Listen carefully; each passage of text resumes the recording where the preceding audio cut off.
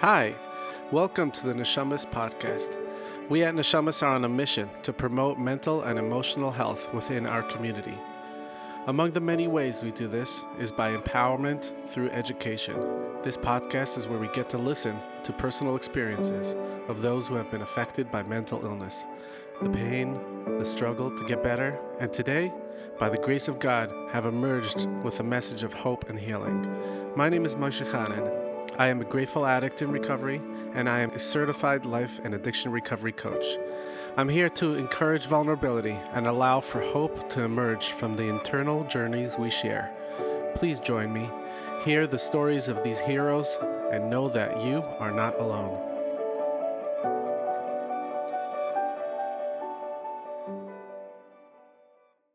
Hi, welcome back to the Neshamas podcast. Thank you for joining us today.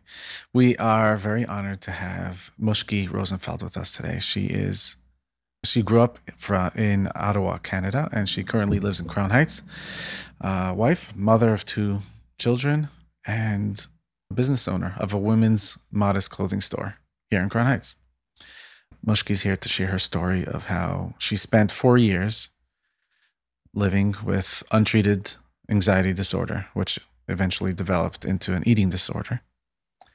And she is going to share with us what it was like, what happened, and what drove her to discovering what was causing her pain, and what she did and does today to live emotionally healthy and continue to grow. Thank you for joining us, Mushki. You're welcome. So I think we should start with, I think you're familiar with the podcast. You've listened to some of the episodes. Yep.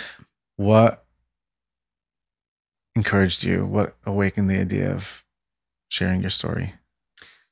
I think for so long, since I've recovered, which I would say about 18, 19 years old, I was always told to really keep it to myself. And for some reason, I'm not a quiet, I'm more of an extrovert. So it was definitely something I had to just listen to people when they told me that, because it's my nature to share and to help.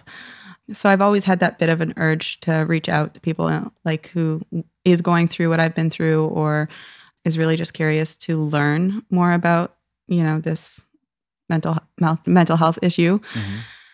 So I kept quiet from about 18 to 19, and now I'm 32. So that's a long time. And now that I start seeing people in the community come out and be, not be ashamed, it's kind of like a relief to see that shame fall from them as they talk. And so it's inspiring, but it's also that it brings out that need in me to see that God gave me this path, not just for me, but to share it with others and to help other people on their journey. So yeah, it really inspired me. Well, thank you. Here I am. Yeah. We all really appreciate it. We appreciate all of the guests that come onto the podcast. We've seen many people get help directly as a result of it. So Perfect. On behalf of all of us, thank you, and thank your husband. Mm-hmm. Can you give us a glimpse into what it was like when you were younger? Sure. And how you noticed things were beginning to build up in regards to anxiety? Okay. I would definitely say I was born with a different way of thinking, a lot of anxiety, but I guess my generation just was being raised by the past generation that was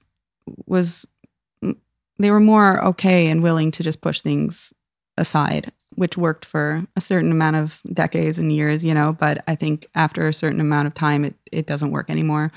But as a child, I didn't really have the guidance of how to deal with it because of that. So yeah, I've had an anxiety since I was a young child. And then as you get older, obviously it gets worse. And I would say around 9 is when the symptoms really started getting pretty bad. And I feel like if people know the signs to look for, then the chances of it not developing into something else are a lot are better off. Yeah. Can I ask you about, just to enlighten us, to anybody who doesn't experience anxiety disorder, somebody not even realizing that they have it, what was the experience like in the beginning, and what is getting worse experience? Okay. What are you thinking as it's happening? Sure. Okay. So I think as a young child, before I turned 9, it was really just late nights, constant thoughts, just being overwhelmed with racing thoughts and not really being able to put them together, just trying really hard to figure it out. You would really see me as a young kid just literally sitting on the couch thinking. And that was like one of my favorite things to do, is just because I felt like my mind had so much to say. Hmm. I didn't really have the vocabulary to say what I was thinking, but I would really rather just sit there thinking than go play. That was just What did you think about that? Did you think at any point anything. that there was something weird about it? Well, I mean, I think people really saw it as lazy. They saw it as not, oh, you don't want to do anything. Well, it's not that I am doing something. I'm sitting here and I'm listening to my thought. I would guess people would look at me and think I'm a weird kid. So that also, I did get bullied in school. Hmm. So that was also, that added to trauma, which worsened definitely the anxiety. But then it developed, once the symptoms started coming out, it was more very obsessive fear I thought when I was 9, I was convinced that I had cancer. I would insist on going to the doctor at least every 2 weeks, every week, just checking my body for signs of skin cancer. And I couldn't put together how people live every day not going to the doctor. How do you know? How do you know if you're sick? Like I couldn't make sense of it. And it was just, Was there like an inner conviction that there's something wrong with me and I have to just figure out what it is? Yeah. I just thought I was sick. I thought I was dying.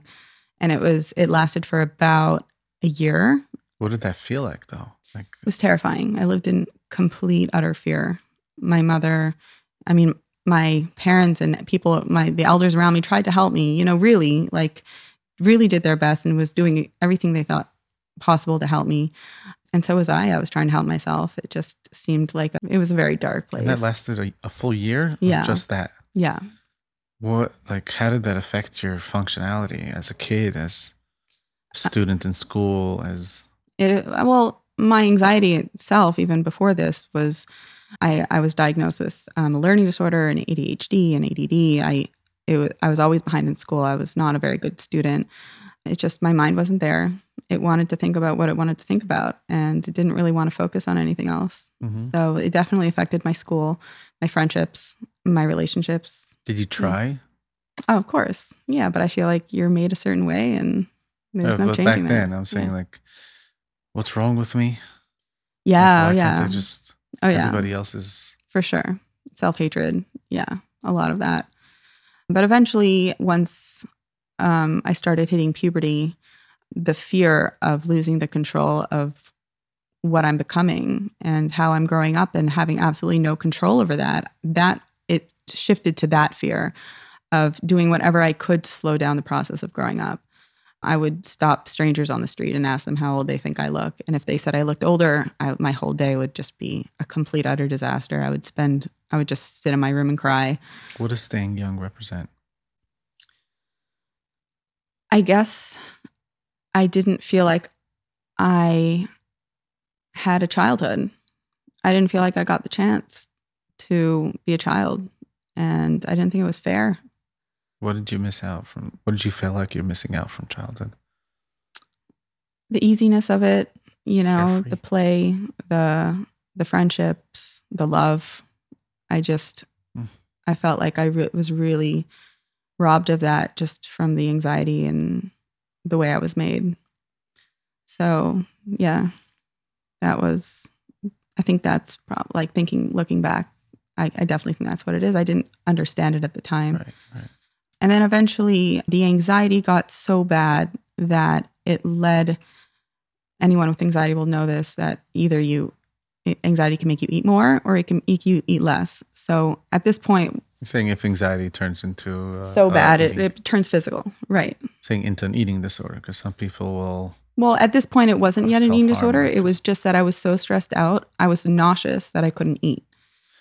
So that I was a big child. I was a big kid. I was overweight growing up. But once the anxiety started making me nauseous, I wasn't able to hold food down. So I started losing weight. And then everywhere I would go, people would give me positive reinforcement and say, wow, Mushki, keep it up, whatever you're doing. Meanwhile, I'm like this 10-year-old kid, 11-year-old kid. I'm not on a diet. I'm just suffering, but apparently I'm doing something right. Right. So that would go that, and I'd be really happy. I would be happy about losing weight and the positive reinforcement I was getting. But then since that made me happy, it made me want to eat more. So I would gain it back, the weight, and then the positive reinforcement would stop. And I started picking up on that. So I realized, why would the positive reinforcement encourage you to eat more? Because I was happy. God, wow. Yeah. Okay. Yeah. So when it stopped, the positive reinforcement, the happiness left and the anxiety would come back. But then eventually I caught on to the pattern of when people tell me I'm looking thinner and losing weight, then that gives me love. And at that point, I just wanted to do anything in my power to keep that going. So that's when the obsession turned into, what can I do to lose 1 to 2 pounds a day? Yeah. At this point, I was 11, almost 12. Yeah. So you were really young when you noticed that the positive reinforcement was love, and that made. How old were you when you noticed that? 11, 12. Yeah. Wow, that's very advanced. Like, I don't know. I don't know about childhood development, but that seems very advanced emotionally, like emotional awareness. Yeah, I would say that. There's different types of people. Some people are just book smart. Other people are intellectual. And, I picked up more on social, like, again, my thoughts just, I was very in tune with my thoughts and my feelings, and yeah. Wow. Yeah. I see a lot of the people I've talked to that have these different, mental illnesses or these things, these struggles, are very, like Chase Taub talks about the idea of the canary in the coal mine. Like, we're very, very sensitive emotionally. Right. So sensitive meaning we can very easily get hurt, but also we're very sensitive that we can pick up on subtleties that other people may not pick up on, whether it's within ourselves or within others. Yeah.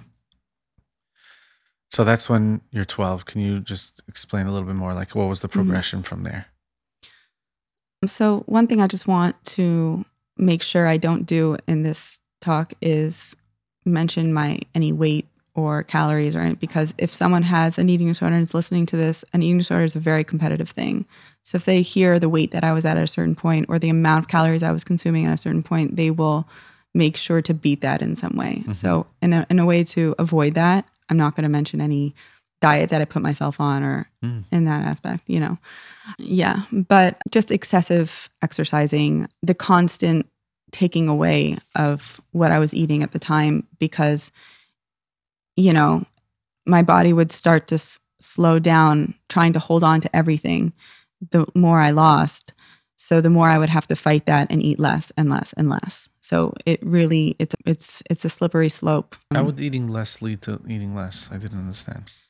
Because your body can get used to a certain amount of a diet slowly once it sees, okay, this is what I'm getting. So the body is a very interesting thing. Like, it protects you in so many different ways. So it catches on and it learns, okay, well, this is the amount I'm getting every day now. So I'm not going to I'm going to slow my energy down to the extent where I won't be able to get up and exercise. But an eating disorder does get to a certain extent when you're running on pure adrenaline. You're not running on energy anymore. You're not running on the daily calories. You're running on just pure adrenaline. So, like I said, a slippery slope. The ball just keeps getting faster. Once your body hits starvation, it kind of goes haywire. It just goes a little nuts. So over what amount of time, and what was the progression? What did you experience? Like, becoming easier to move around, and then putting out all this energy, and then eventually did you start getting weak? So once it started getting really bad, I would notice blackouts numerous times a day. It's just standing up, everything turns black and you lose control. You would fall to the ground, or I would fall to the ground, or... Where did these things happen? These blackouts? At school, at home, people would notice. They'd be worried, but didn't really know what was going on. I stood up too fast, But a lot of the time, the The blackouts turned into complete fainting, but the fainting would normally happen. I would exercise alone. So I would do my regular exercise regimen and then wake up from fainting and think to myself, well, where did I leave off? I have to start again because I forgot where I left off. So that would lead to just more exercise. It got to a point when my body was so cold, it would grow extra hair all around my body just to try to keep me warm. My lips were just constantly blue. A lot of starvation symptoms happened. It was pretty frightening. It got to a point when What did you see when you noticed those things? Yeah, it's a good question. I didn't see it. I would look in the mirror and just see someone who needed to lose more weight. Yeah, but it did get to a certain point when I did look in the mirror and I did start to notice different things like bones sticking out in weird places, and there was a fear. There was a deep fear when someone is dying. They start to realize they're dying. You know, there came a point when I thought to myself, I'm going to die, and I don't know how to help me. I didn't know what to do to help myself because my mind created a life of its own. You just lose complete control. Yeah. Wow, you just really brought me in there. That's crazy. Yeah. Aside for like the fainting, what were the questions that you were asked about what's going on, and what do you think was like helpful? And well, one of the signs of people with eating disorders, especially when they're really thin, they do whatever they can to hide the symptoms. So when I exercise alone, I did that on purpose because I knew people would see me faint. You also start to wear really loose clothing so people don't. I mean, yeah, I wore loose clothing to hide the weight that I was losing. At that point, I didn't want to get the recognition anymore because it just turned negative, but I didn't know how to control it. I didn't know how to control the weight loss anymore. Even if I wanted to start eating, I wouldn't have the control to do that. I wouldn't be able to make myself eat. I think you were seeking on the other side of this pursuit. That's an interesting question. In the beginning, like I said, I was searching for love. But towards the end, it like I said, it formed a life of its own. I wasn't searching anything. I just didn't know how to get out. Right. So sometimes tell me if this sounds correct, but it seems like it's the only way to get out is to go in. Exactly. Or Yeah. the only way I know how to not feel this feeling, whatever it is, anxiety, Exactly. is to go into that. Yeah. And a lot of when you go through treatment for an eating disorder, like I learned that to separate what I wanted and what the eating disorder wanted. I wanted love. The eating disorder just wanted me to continue losing weight and eventually die. Right. So eventually my wants didn't matter anymore. It was all about what my eating disorder wanted. Right. So if somebody were to ask you, you probably would have answered on behalf of, or as if you were the Exactly. You start feeling like you are the eating disorder.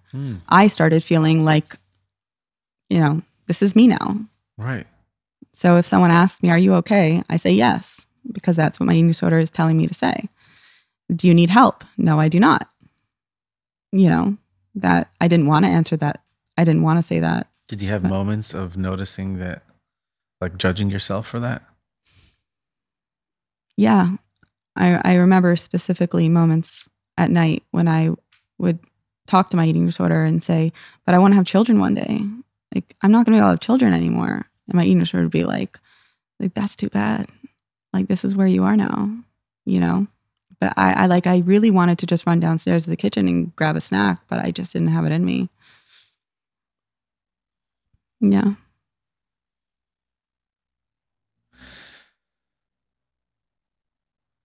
When were you willing to, like, how much longer did that last for? And when were you willing to try something that you haven't, like to go out? Right, to get help. Yeah. It got to a point when I was on a treadmill and my father came into the room and said, can you stop for a second? I want to speak to you. So I stopped the treadmill and I remember really trying hard not to faint. I was blacking out, but I was like, just stay focused, you know? And he said, I to be honest, this whole memory is very vague in my mind because I didn't see anything, but I remember him saying it's time to go to the hospital. And I broke down crying because I was so thankful.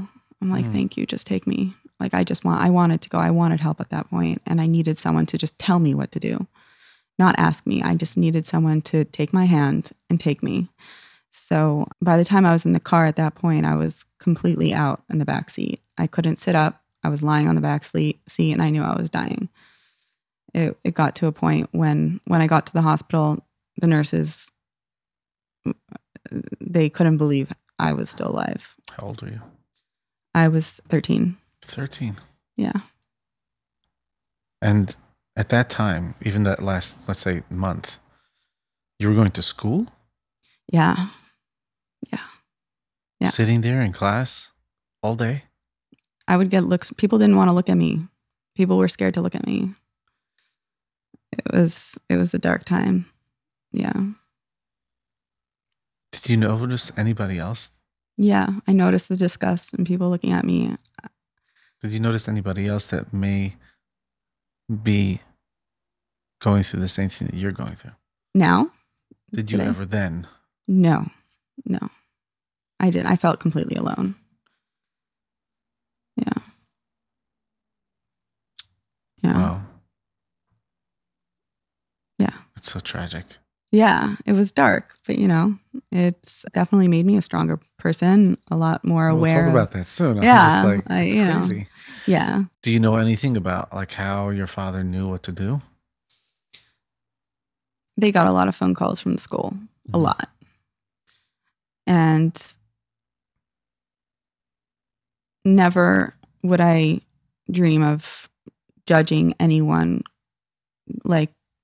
or my parents, or my teachers for letting it go on as long as it did, because anyone with any right of mind don't know how to deal with this. And it's very easy to judge and be like, how could you let this go on for so long? But you don't know what the mind is going through when you see a child like this. Like it takes a lot to accept that your child is dying, because that's the last thing you want to accept.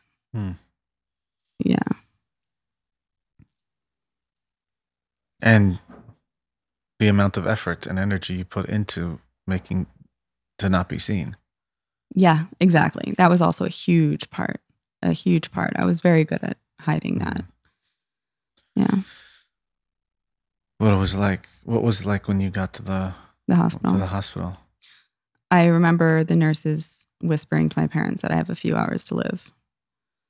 And my mother to this day will still tell me, like, only when she saw me crawling onto the hospital bed did she realize what I became. That's like, it's amazing what the mind can do to keep you from seeing what it doesn't want to see. Yeah. But that night at the hospital was a very long night. It was a balance between keeping my heart pumping and getting the IV into my body. It was a very fragile thing to work on a body that was not so malnourished. Yeah.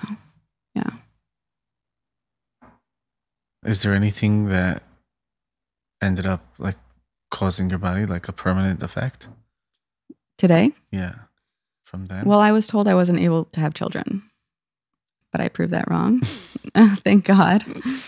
I'm a fighter. But to this day, I have terrible circulation. My bones are brittle. Yeah. And one thing they told me when I was in treatment was that you will never recover, but you will learn how to cope. And it's true. Every day. How do you accept that? It's just, it's a spiritual acceptance. This is what God gave me to work with. And you really learn, you really learn to work with it. And it becomes a habit. It becomes a way of habit. And it becomes a strength. Exactly. Which is what you're practicing right now. Yeah. Right. I can't believe I just had the nerve to say that to somebody who might be listening and is going through that. Well, I just want to say apologize. Yeah. Can you tell us a little bit about what was treatment? Oh yeah, treatment was from the age of 13 to 18. 5 years. 5 years. When I was first admitted to the hospital, I was so willing to get better. I was so happy I was getting help. What was the first week like? The first week was a lot of sleeping. They could not even. The doctor would come in multiple times to try to talk to me, but I would literally just fall asleep on him. For the first month or two, I wasn't walking. I was in a wheelchair attached to an IV heart monitor, and I would be fed through the nose, a feeding tube. Even my mind was malnourished, so they couldn't even start therapy or any form of therapy until I was at least a little bit more nourished. But after a while, I did start getting more aware of my surroundings, able to have conversations. What about physically? Like when were you able to like physically function? Like when were you able to eat food? Like 3 weeks in, a month in. So for 3 weeks, nothing went into your mouth. No. It would have been too much of a shock for the body. It's like when someone starves for so long, you have to start really slow, or you're going to shock your body. So it had to start really slow, and they knew exactly the proportions to add every day, and that kind of thing you can't really monitor with food. Yeah, and then once they told me I could start eating food, I was excited because I'm like, oh, like it's not in my control anymore. They're controlling it now, so I don't have to feel guilty. So when I did get my first meal, I thought I would enjoy it. But after the meal, I was overwhelmed with guilt and depression and anxiety and fear. I just went into complete panic. How could I let myself do that? I didn't even know that was coming. It just what happened after the meal. And also when you're in the hospital, there are other patients in the hospital that are going through the same thing you are. I think that's one.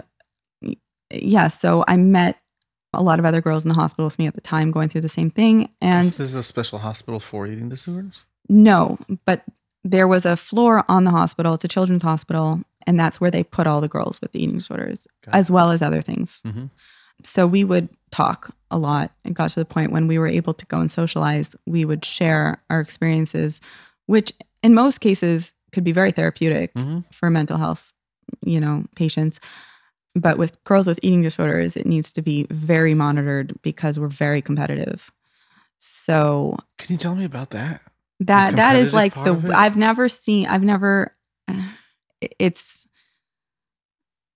the weirdest thing. It's odd. I don't know why. It's just part of the eating disorder. You want to be the best. You want to be the thinnest. You want to be the best at everything when it comes to losing weight, being thin, not eating. What does it mean to be the best? Now that I'm the best. Death. In the end, it's always death. The one. Well, that's the outcome. That's the outcome. What are you pursuing? I don't know. It's a dark hole. It's just a dark hole. There's nothing. Your eating disorder just keeps getting bigger and bigger and bigger. It's incredible. Yeah, it's like a monster of itself. It really is. So we would exchange the clothing we came to the hospital in just to see, are you that thin? Am I that thin? It got very sick and messy. It was, and it really, really impacted our recovery. How long were you in the hospital for? So the first time I was in the hospital for 3 months, and then that was overnight. And then for the next 4 months, I was in an outpatient program, which I was there every day. I just went home to sleep. So I had my meals there and everything, and that went on for 4 months. So the first time. Where was that? This is all in Canada? Ottawa, Canada, yeah. Yeah. So, and then I would graduate from the program, and then it would take another month for me to be back in the hospital. It was in and out, in and out, in and out. Why in and out of the hospital? Because I really feel like the relationships I formed with the girls in the program, I couldn't let go of the competitiveness. I couldn't let go of, because when you do get better and you do start eating and you start have a regular life, the eating disorder is constantly talking to you. And unless you have the keys and the skills to really fight back, there's no fight. Like it's just giving back in. So, So what gives you the power to fight on the other end? Like even when you're in the program? well, because you have no other choice. They're forcing you. But once it becomes your choice, the guilt is so overwhelming. Hmm. Yeah, So there's like a surrender when you walk into those doors. exactly. That you're allowing whatever adult or doctor to tell you what to do. You're just allowing them to make the choice. Yeah. But when it comes to you and you're to make your own choice, Mm-hmm. the overwhelming, powerful decision maker is the Yeah. eating disorder. Yeah. And I definitely think that eating disorders start off as wanting to be thin. That's definitely the driving force. But once it comes to this point, when you're in and out of the hospital, I mean, it is about feeling fat and wanting to be thinner. But once you're thin and you know you're thin, you can't save yourself. So it's no longer about being thin. It's just about, I just feel too much anxiety when it comes to eating. And I think once I hit 18, I was no longer able to be in the children's hospital anymore. Mm-hmm. I would have to start going to the adult hospital, and that terrified me. Mm-hmm. I also had the freedom at that point to decide what I want in my life. I was no longer in school.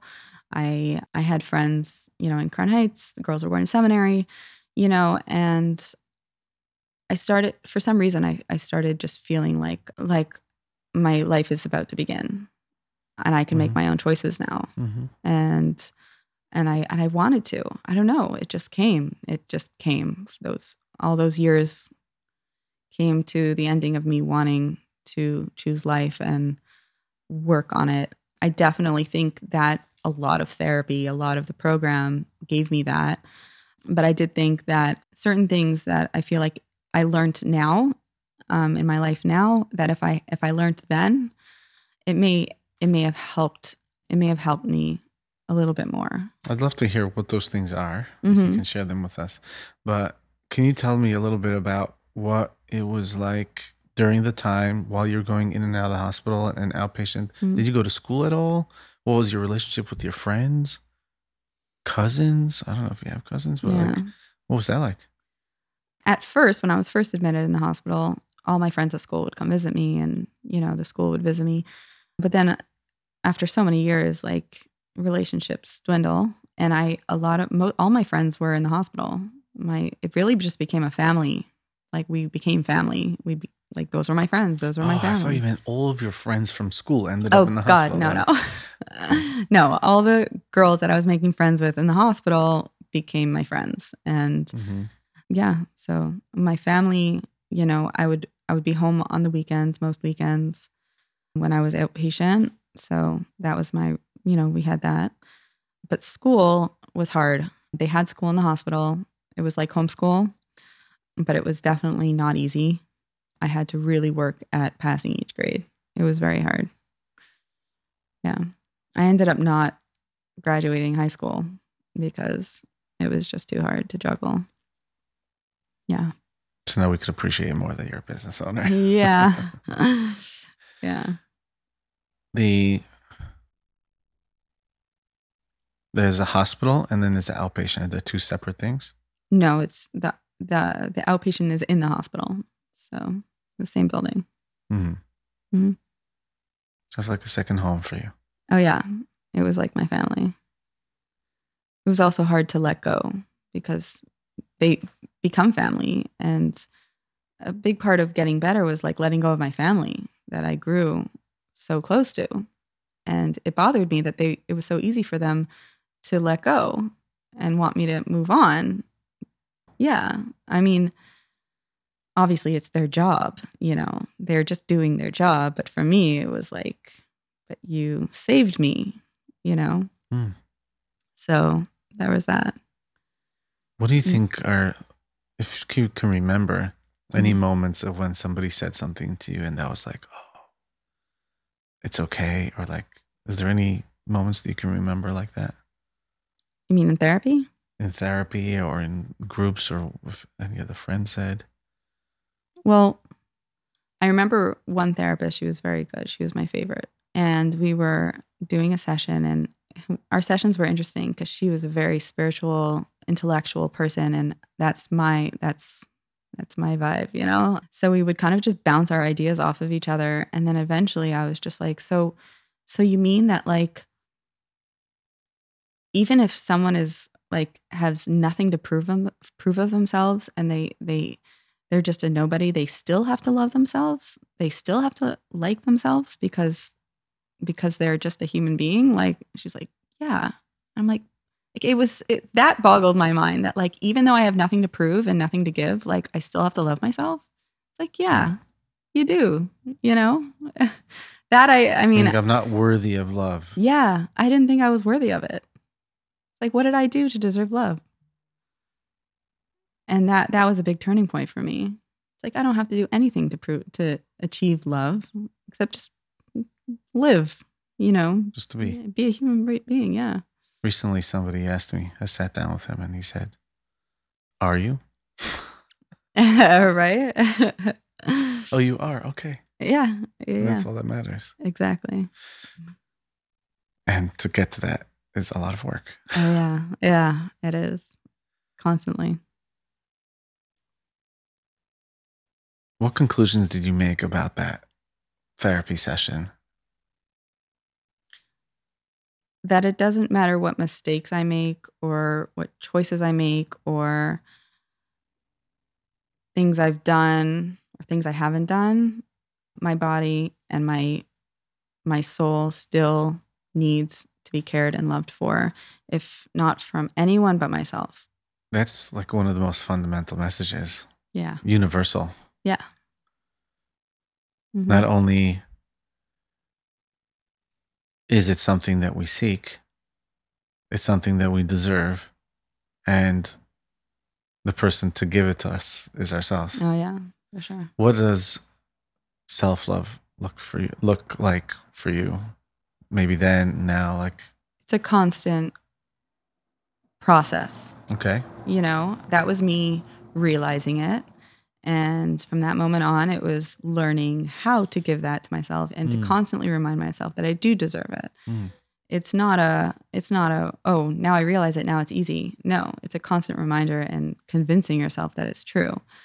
But now I'm like 32 years old, you know, I would say my way of self-care would be allowing myself to give myself pleasure and like going, getting my nails done, going shopping without guilt, without feeling like I'm neglecting my family or I don't deserve it or I did nothing to deserve this. No, I'm a human being, so I deserve to have downtime.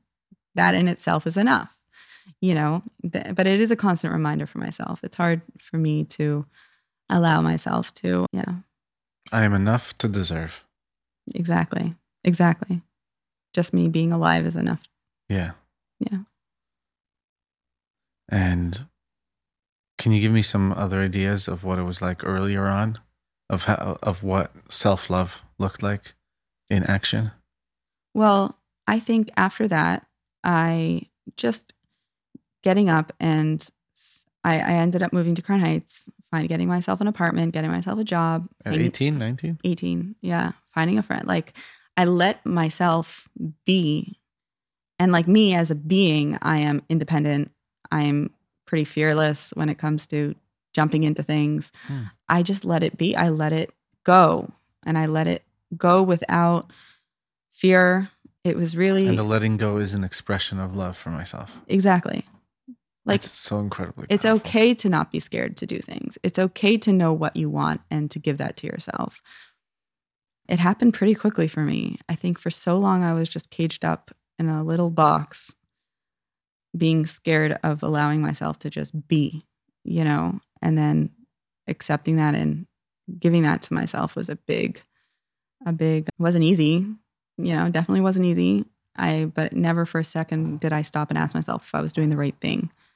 I always knew moving to Crown Heights and having friends and getting a job at a young age was just what I wanted to do. And I remember the happiness of just having friends in a normal life that it brought me. It was pretty magical. So if you moved here, did you already have friends or you made the friends from I had scratch? friends and I made friends. Hmm. Yeah, I ended up meeting my husband, which was amazing, Definitely grew up together. Did So, the anxiety and any of that play a role in dating that's a marriage? one message one thing I wanted to bring up today was I feel like if I would have if I was a 9-year-old in this day and age with the symptoms that I had and people were not taboo on the subject and I was given medicine, I think there could have been a good chance of an eating disorder not developing into something so lethal. Right. And what do you mean when you say medicine? You're talking about like an anti-anxiety? Anti-anxiety, antidepression, antidepressant. When I was in the hospital, I tried many different medications. Finally, one clicked. I've been on it ever since. I'm on this What were they treating when they were trying different medicines? anxiety and depression. Anxiety, depression. Okay. Yeah. But yeah, I've been on the same medicine since I was 16 years old.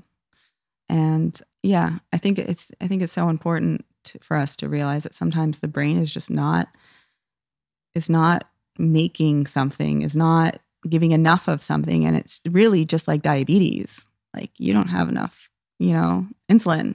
Here is insulin. Your brain isn't, you know what I mean? It's really as simple as that. It's just harder to accept because it's mental illness. It's all in my mind. Yeah. And I try to make sure nobody sees it. Yeah. Right. Does that tendency of the way you were when you were younger ever play out today?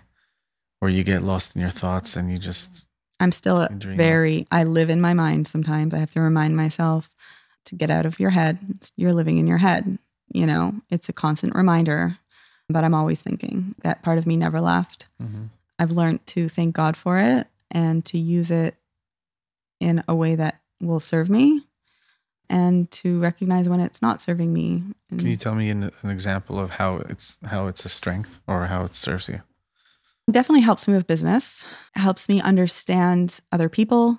There's a big side, like it's a lot of empathy, really just learning other people and the way other people think and what happens when this happens and what happens when that. It's just constant putting, the puzzle pieces together.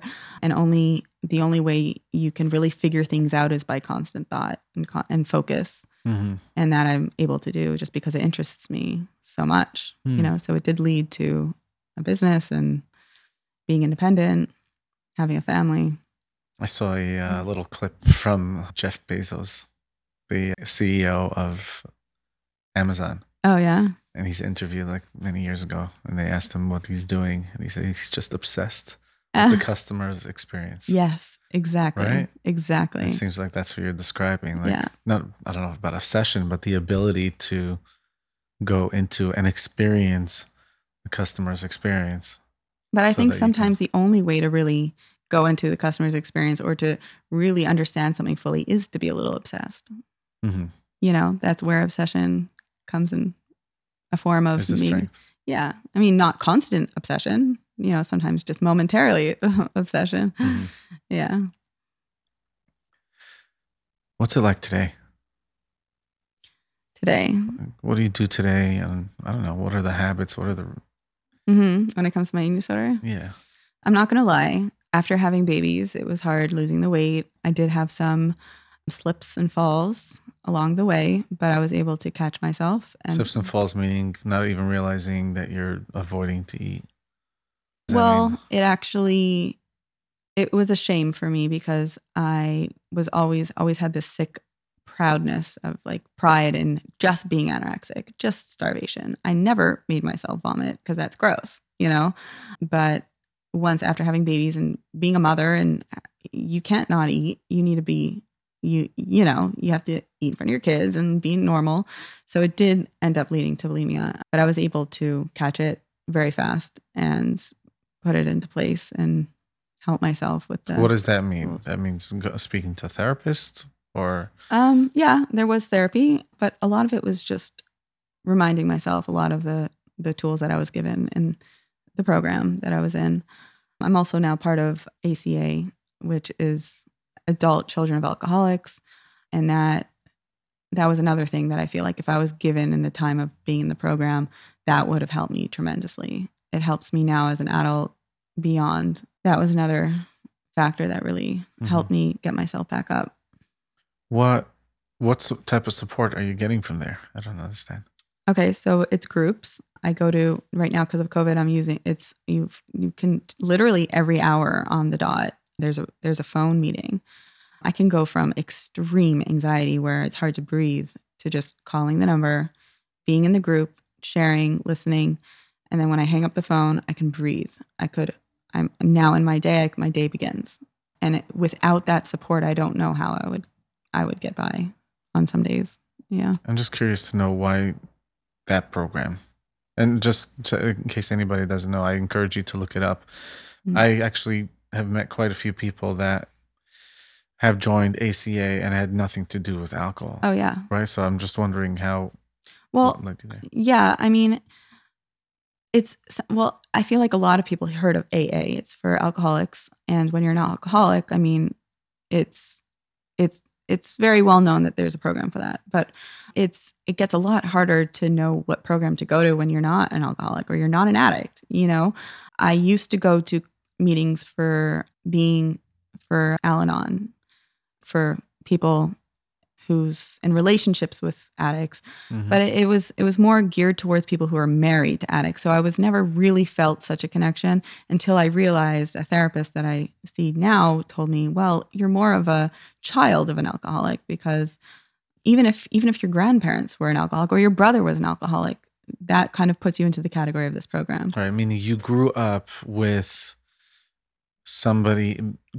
an environment where somebody was out of your control. Exactly. Out of control, even dysfunction. A lot of people just from dysfunctional families come to this program, right, and fit right in. Right. I've recently read not recently, it's actually probably a year already, the book The Choice by Edith Eger.